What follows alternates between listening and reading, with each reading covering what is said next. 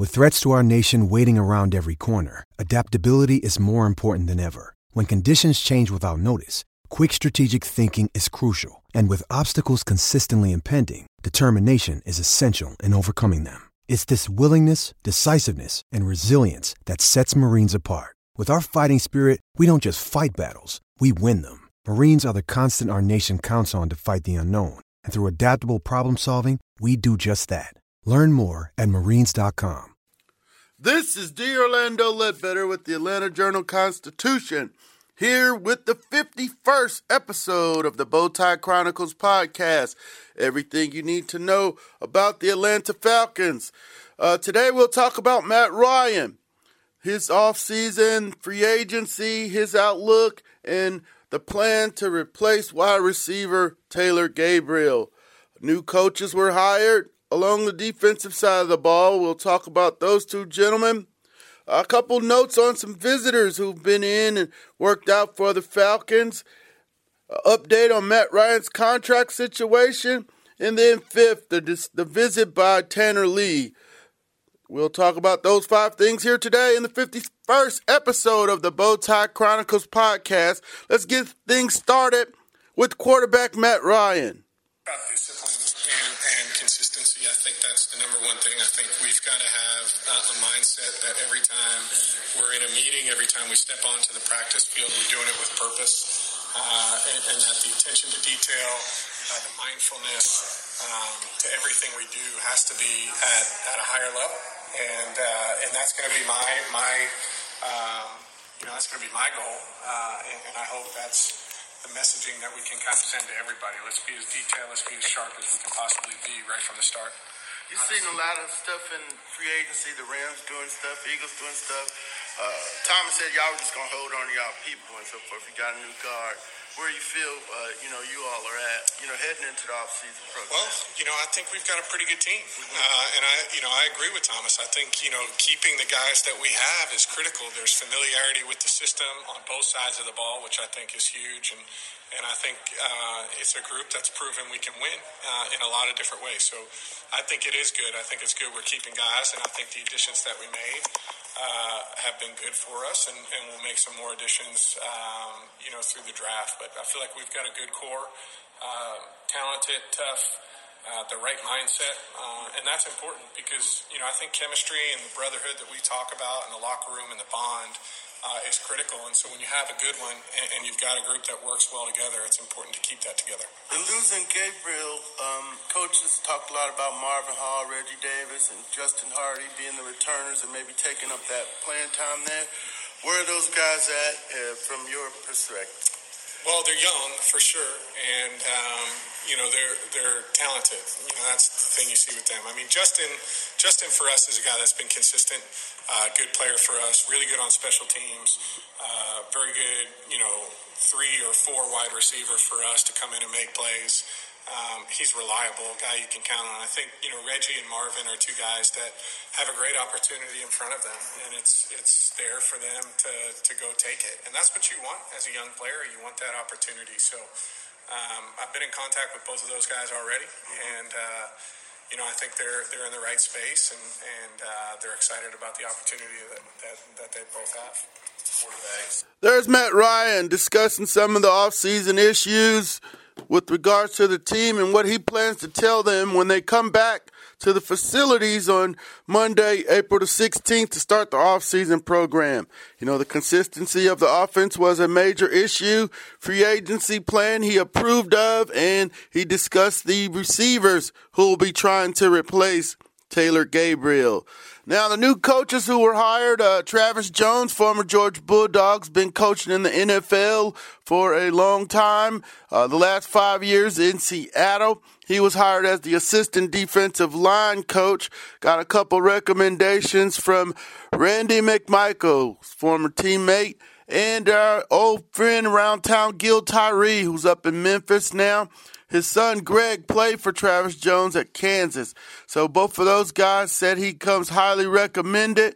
And he did work with Coach Quinn in Seattle during the Super Bowl years out there. So Travis Jones, assistant defensive line coach, he'll be helping Bryant Young. basically replacing Jess Simpson, who the former high school legend here in Georgia at Buford High, who left to go to coach the defense down in Miami with Mark Richt. Also, they hired a young up-and-coming assistant as a defensive quality control coach, Aiden Durden. He worked over in NFL Europe, or it's called NFL UK now, with our old friend Osi Umenyiora over there. So he comes highly recommended as a hard-working young kid. He'll be the defensive quality control assistant. Just a couple notes on a couple of visitors here. One was a private workout that we reported yesterday. Cornerback Jair Alexander from Louisville, a smaller, faster corner, sub 4'4" guy, was worked out by the Falcons in Louisville over the weekend. He could be a target in the first round there, as the Falcons are clearly looking at a couple different positions for that pick. Cornerback, defensive tackle. They've been linked to the tight ends. They've even been linked to wide receivers in the mock draft. So their board is certainly open at 26, as it has to be, because, you have to have different scenarios with guys dropping to you. So Jair Alexander was a big one. And today we'll be posting this. We're going to break some news here on the podcast.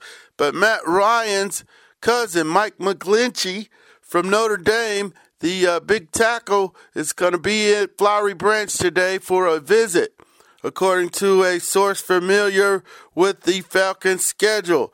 So this is the last week for visitors, and that's the one we've been able to get out here for you.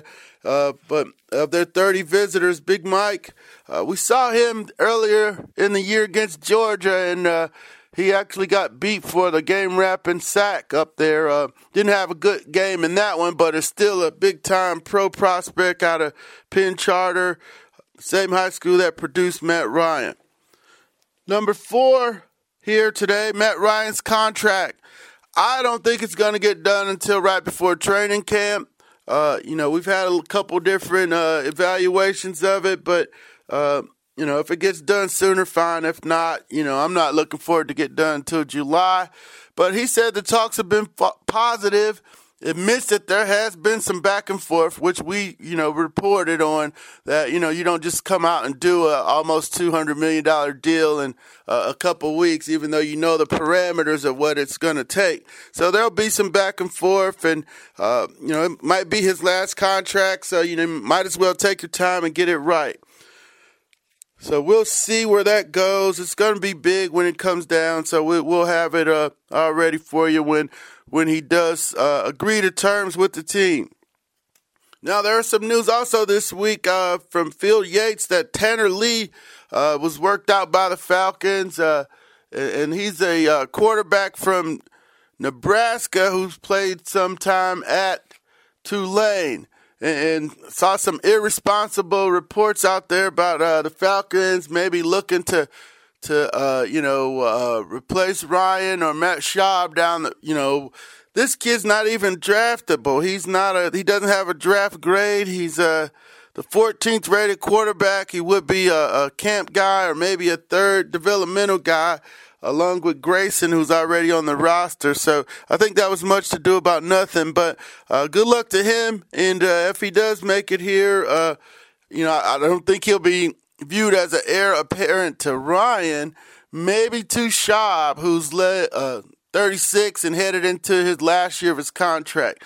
So, they got to start moving on the backup quarterback here at some point.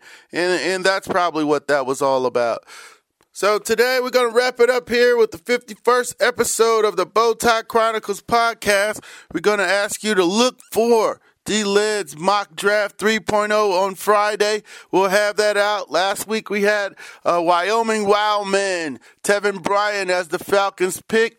That was before we knew about the Jair Alexander visit. So we're going to shake that thing up a little bit. We got Josh Allen at the top going to the Browns.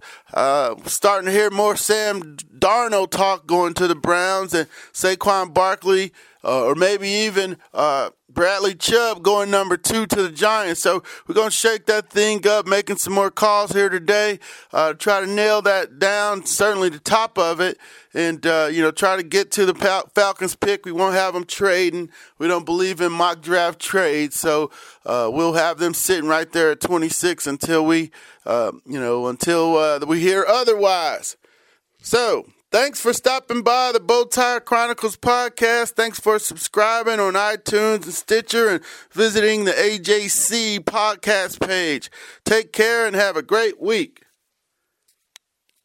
In Atlanta, one voice has stood out for over 4 decades. An AJC original, The Monica Pearson Show. Let's talk about how you got to ESPN. Revealing interviews. You are known as America's doctor, but I want to know who you were before that. When you have a different name, you have different color skin, it can be tough. With Atlanta's most famous faces as you've never seen them before. I'm telling my story. This is the American dream.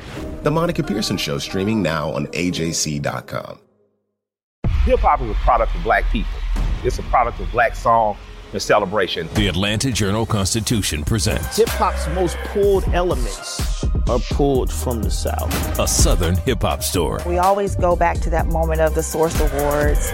Everybody wants your rhythm, but they don't want your blues. The biggest names in hip-hop. Atlanta is still the mecca for hip-hop. 50 years. No one can deny one film. The power of the South now. The South got something to say. Streaming now at AJC.com/hiphop.